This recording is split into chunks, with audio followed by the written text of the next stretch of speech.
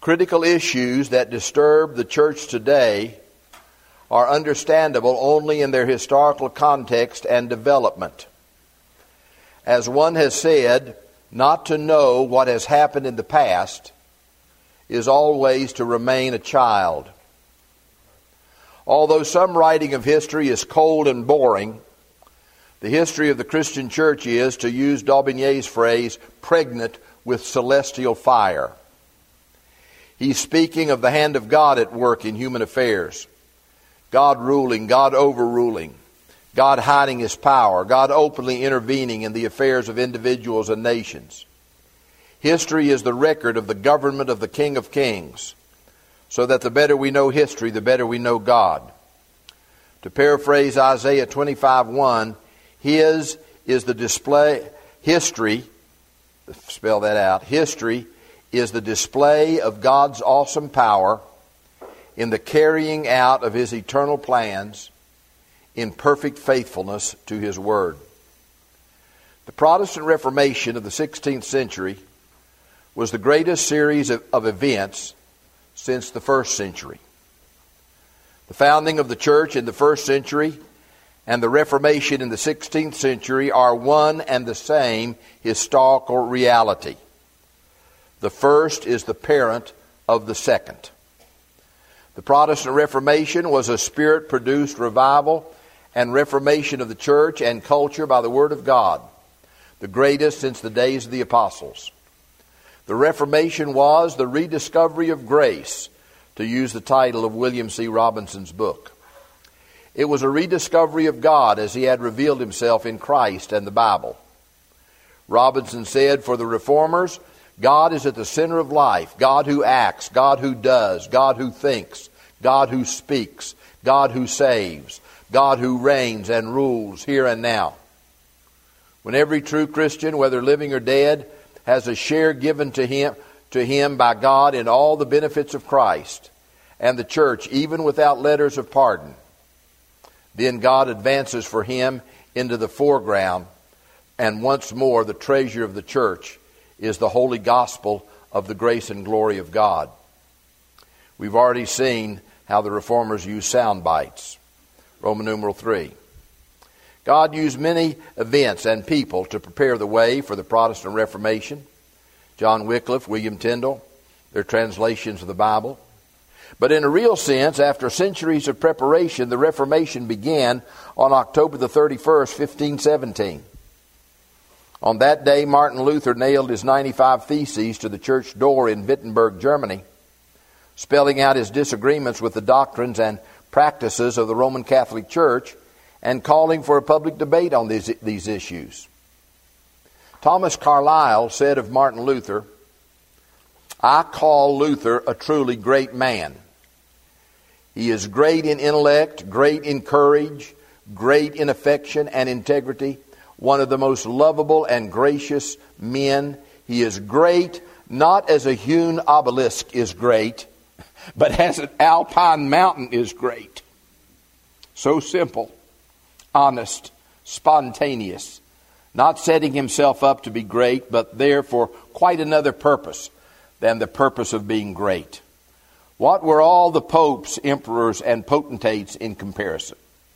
His light was to flame as a beacon over long centuries and epochs of the world, and its history was waiting for this man.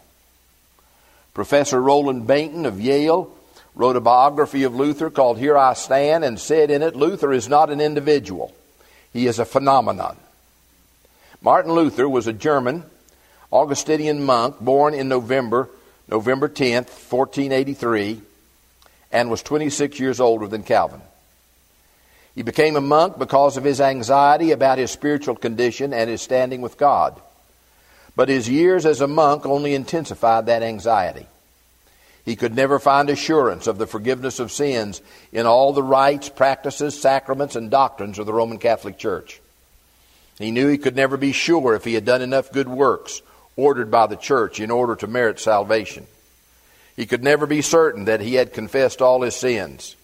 And so he lived under a heavy weight of guilt and of a strong fear of God's wrath on him because of his sins.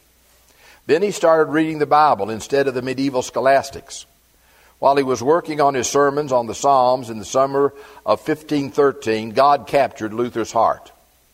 Romans 1, 16 and 17 penetrated his heart and changed everything. For I am not ashamed of the gospel, for it is the power of God for salvation to everyone who believes, to the Jew first and also to the Greek. For in it the righteousness of God is revealed from faith to faith, as it is written, the just shall live by faith.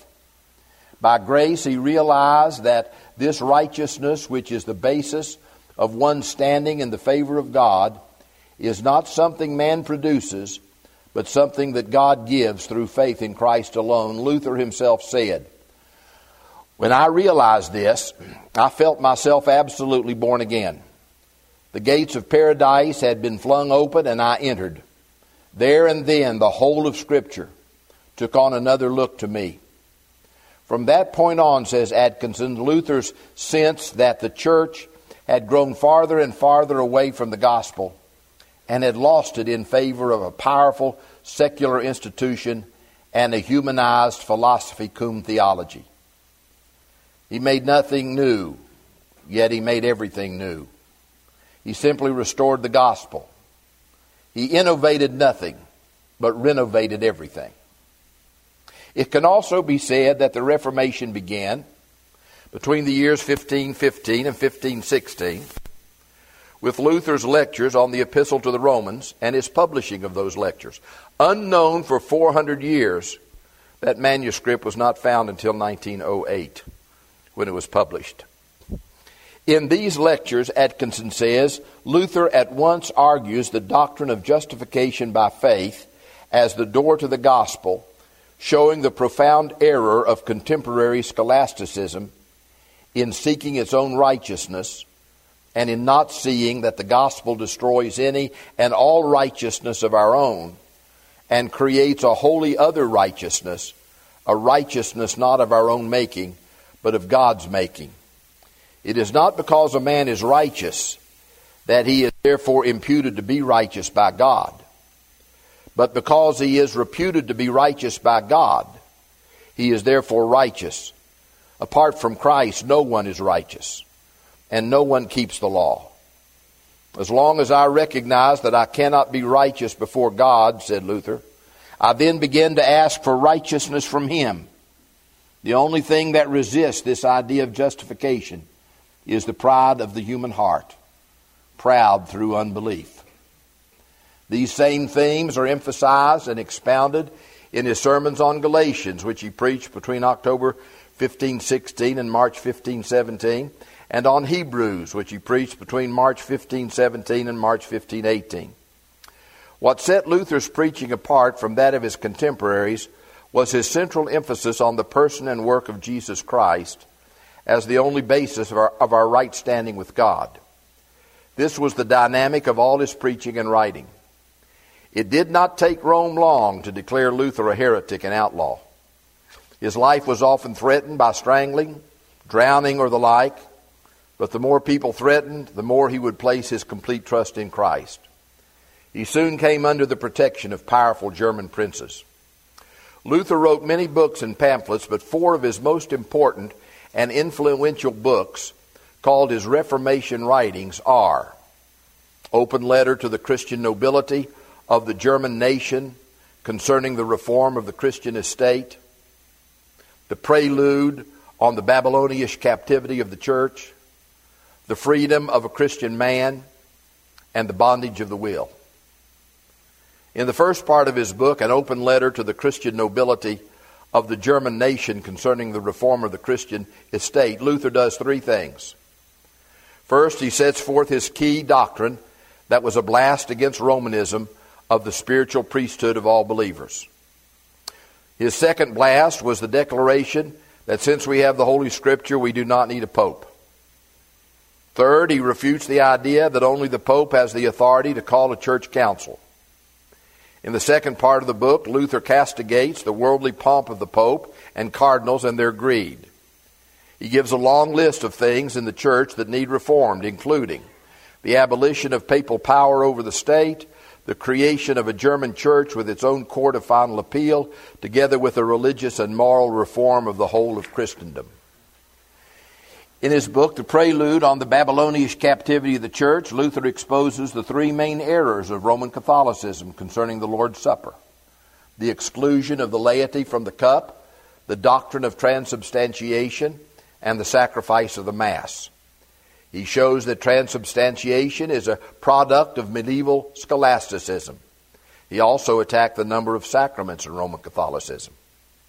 In his book, The Freedom of a Christian Man, Luther summarizes the Christian life.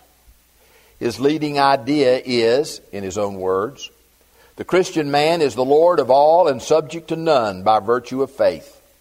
The Christian man is the servant of all and subject to everyone by virtue of love. A Christian man's life is made up of faith and love, faith in relation to God, love in relation to his fellow man. Man is made free by his justification by faith, but that faith is exercised in love to one's fellows and in good works. A man must first have this relation to God, that is, be righteous before he can do the righteous things God requires of him. Good works proceed from a good man. Good works do not make man into a believing man or a justified man. Faith unites the soul to Christ in perfect union. Therefore, whatever is Christ's is the soul's also. This is more than communion. It's victory, redemption, and freedom. With the publication of this book, Luther had the ear of Germany. When Luther threw into the fire the papal bull condemning him on December 10th, 1520, Atkinson says, a thrill went through Europe when it learned that a man with no more weight behind him than his faith in God had burned a papal bull. It was the fiery signal of emancipation. If the Reformation can be dated precisely, that date must be December the 10th, 1520. If eras can be dated, our modern era began at 9 o'clock that morning. One individual stood against the most powerful institution of his day. Luther's book, The Bondage of the Will, is one of the best, if not the best, explanation of the relationship between predestination and human responsibility or free will ever written. It may be Luther's most important book. Luther himself considered it his most important book because it spoke of issues that were at the heart of the church. Warfield called it the manifesto of the Protestant Reformation. It was written in 1525 to answer Erasmus's diatribe against him entitled Diatribe Concerning Free Will. R.C. Sproul says that both Luther and Erasmus affirmed the necessity of grace, but at issue in the debate over justification, sola fide was the sola in sola gratia. It is the question of monergism, God working alone, versus synergism, God working with man, in the initiation of human redemption. Is the deciding factor in salvation something man does or something God does?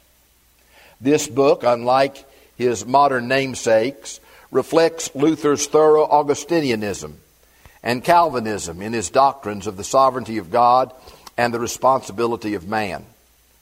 In responding to Erasmus, Luther wrote, "A man without the Spirit of God does not do evil against his will, under pressure, as though he were taken by the scruff of the neck and dragged into it like a thief, being dragged off against his will to punishment. But he does it spontaneously and voluntarily. And this willingness is something which he cannot in his own strength eliminate, restrain, or alter. The will cannot change itself nor give itself another bend. On the other hand, when God works in us, the will is changed under the sweet influence of the Spirit of God.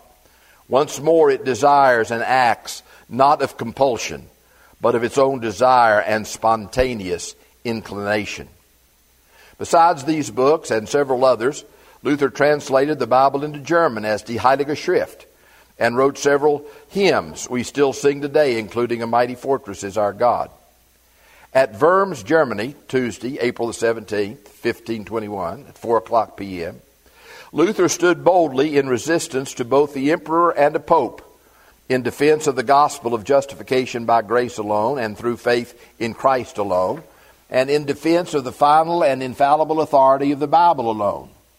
One of the world's greatest moments was in that place on that day when Luther said in defense of the truth, Hier stehe ich kann nicht anders. Gott helf mir. Amen. Luther lived a long, indefatigable, useful, and controversial life to the last. On November 17th, he completed his sermons on Genesis, at the conclusion of which he said to his students, "This is the beloved Genesis. God grant that after me it may be better done. I can do no more. I am weak. Pray God that he may grant me a good and happy end." Finally, at age 63, on November 18th, 1546, his health failed completely, and he died quietly in the village of Eisleben, where he was born. He died with these words on his lips: "For God so loved the world that he gave his only begotten Son, that whoever believes in him should not perish, but have everlasting life." And the Protestant Reformation lost its Elijah. Although Luther is never mentioned by name in Calvin's Institutes. By the way, let me tell you something about the letters between Calvin and Luther. There was only one letter. Calvin had a great regard for Luther. Luther was the old man. Calvin was the young man. Calvin sent Luther a letter. It's the only letter we know of. And he gave it to Luther's young associate, Melanchthon. And he said, "Please give this to Dr. Luther." And the letter was full of praise to Luther about his work, except for one little oblique criticism in the last paragraph of his view of the Lord's Supper. He gave it to Melanchthon to deliver to Luther, and Melanchthon said he would do it. But the letter was never delivered, because Melanchthon said to Calvin, "If I give this letter to Dr. Luther, it will enrage him to see this one criticism of him by you." Although Luther is never mentioned by name in Calvin's Institutes, his influence on Calvin is seen in Calvin's formulation of doctrines. Calvin learned much from Luther, but he wanted to go farther along the road Luther had taken. He wanted to expand and correct his doctrines and express them more consistently and carefully. Luther recognized him as his student. In his book on the eternal predestination of God, Calvin placed himself completely and squarely on the side of Luther. He wrote concerning Luther, "We regard him as an excellent apostle of Christ, through whose work and service to the greatest extent in these days was restored the purity of the gospel." All the way back to the famous lecture Calvin wrote for Nicholas Kopp in 1533, we encounter the main emphases of Luther: justification by faith alone, and the gospel is a message of salvation by Christ, who was sent by God the Father. In fact, in the first edition of Institutes in 1536, Calvin derived the order of doctrines discussed from Luther's Little Catechism. They agreed on the divine authority of the Bible, justification alone based on Christ's imputed righteousness alone, regeneration, predestination, the bondage of the will, on all the solas, and on most of the great truths of the Reformation, although sometimes they differed on the details and on emphasis. Both Luther and Calvin broke with medieval scholasticism, synergistic soteriology, and synergistic epistemology, although Calvin did it with more penetration and greater consistency. Synergism is the idea that man and God work together for salvation. Medieval scholasticism was the Roman Catholic Church's attempt to blend Christianity with Greek philosophy. Synergistic soteriology is a semi-Pelagian recreation of salvation in terms of the merits of man and the grace of God.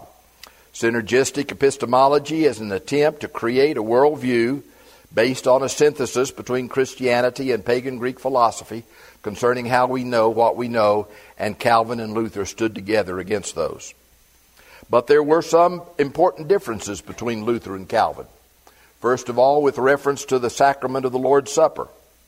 Regarding the Lord's Supper, the Roman Catholic Church believed that Christ's words, "This is my body," are to be taken literally.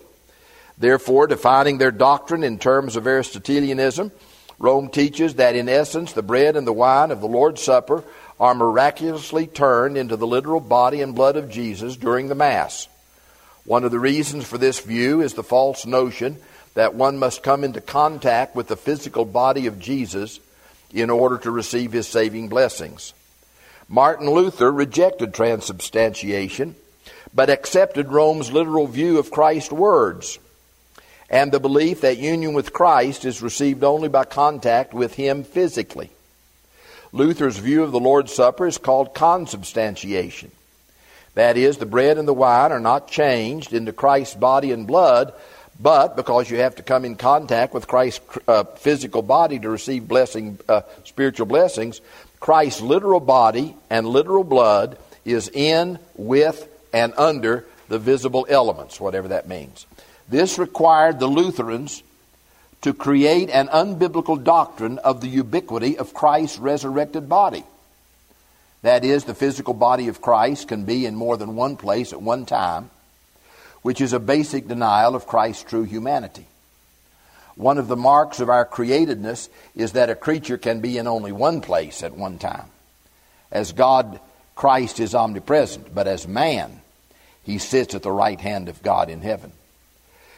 Calvin rejected both transubstantiation and consubstantiation, believing that Christ's words are to be taken figuratively. Whereas Calvin believed that Christians enjoyed communion with the whole Christ in the Lord's Supper, he also believed that Christ's real presence was also spiritual, in that Christ was brought near believers in communion by the supernatural work of the Holy Spirit. This real but spiritual presence of Christ in the Lord's Supper was the source of spiritual virtues to worthy receivers by faith. He also rejected the view of the ubiquity of Christ's resurrected physical body on the basis of such verses as John 14:12 and John 16:7. Second difference between them was where you start in doing theology. According to historian Philip Schaff, the Lutheran begins his theology with the spiritual and subjective needs of sinful people and the personal experience of justification by faith alone, and finds in this article of the standing and falling of the church comfort and peace of conscience and the strongest stimulus to a godly life. Lutheranism's ultimate question is, what must I do to be saved from sin? On the other hand, Calvin begins with God, his glory, his majesty, his sovereignty, and his self-revelation. On that basis, he sought the reconstruction of church and culture. His ultimate question is, how can I glorify God? Lutheranism proceeds from man to God. Calvinism proceeds from God to man. The one puts the subjective principles of the Reformation first, and the other the objective principles, although both schools believe both. For example, whereas the Augsburg Confession, the first and most important of the Lutheran confessions, does not have a section on the doctrine of Scripture, the Westminster Confession of Faith begins with a lengthy chapter on the doctrine of Scripture. And then there were differences between them in terms of personality and of writing theology. After everything Luther, Zwingli, and the first generation of reformers had done, there was the need for someone with a comprehensive mind who would be able to rise above exaggeration and the distraction of contemporary theological debates, to survey the whole range of biblical truth in all its aspects, emphases, and interrelationships, and to present them as the systematic, harmonious whole they in fact are. This was the special work for which God gave us John Calvin. Luther was prone to exaggeration and absorbed in temporal doctrinal debates. Luther was a real Elijah. Calvin not only did what Luther and the other reformers did, he did what none of them did in his great work of digesting and systematizing the whole scheme of divine truth, of expressing all the orderliness, systematic and internal consistency of the different doctrines of the Word of God, unfolding them in all their mutual relations.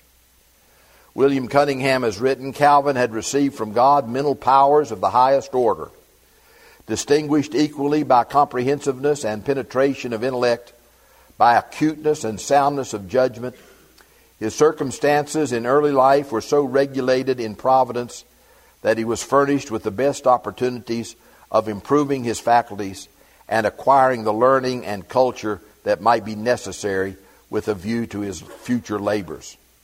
And so, writes Cunningham, by grasping with vigor and comprehensiveness the whole scheme of divine truth and all its departments, and combining them into one harmonious and well-digested system, Calvin has done what Luther did not and could not have done.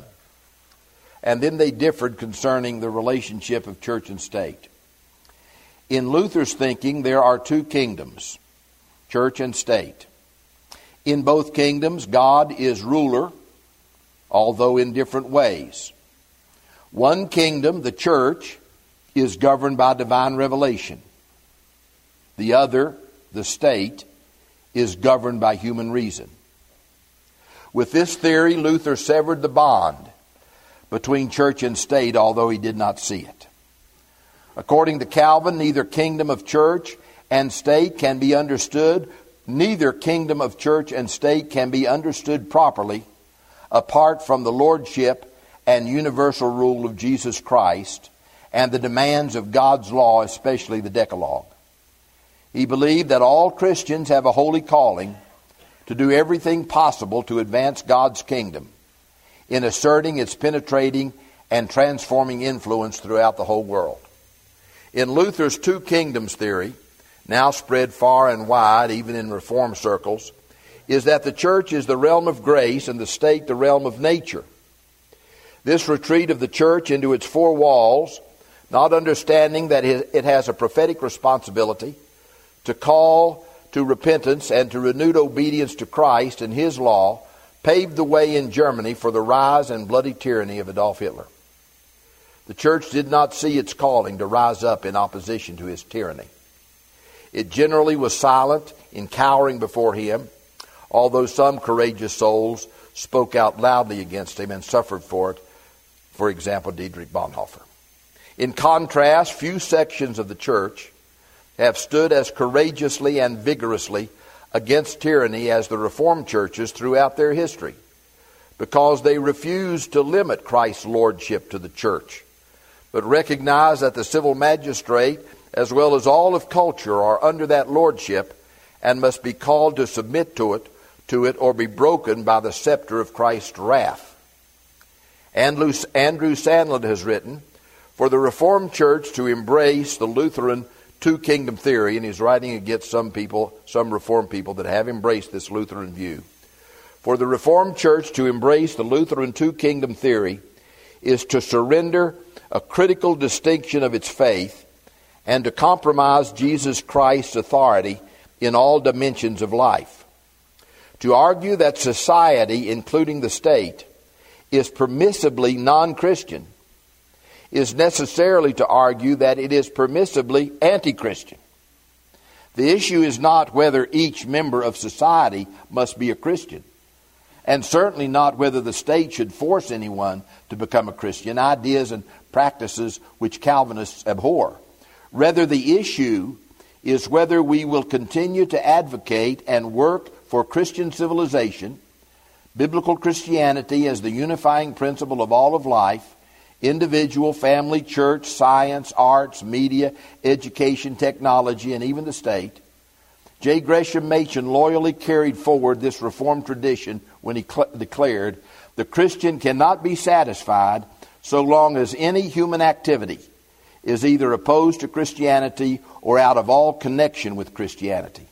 Christianity must pervade not merely all nations, but also all of human thought.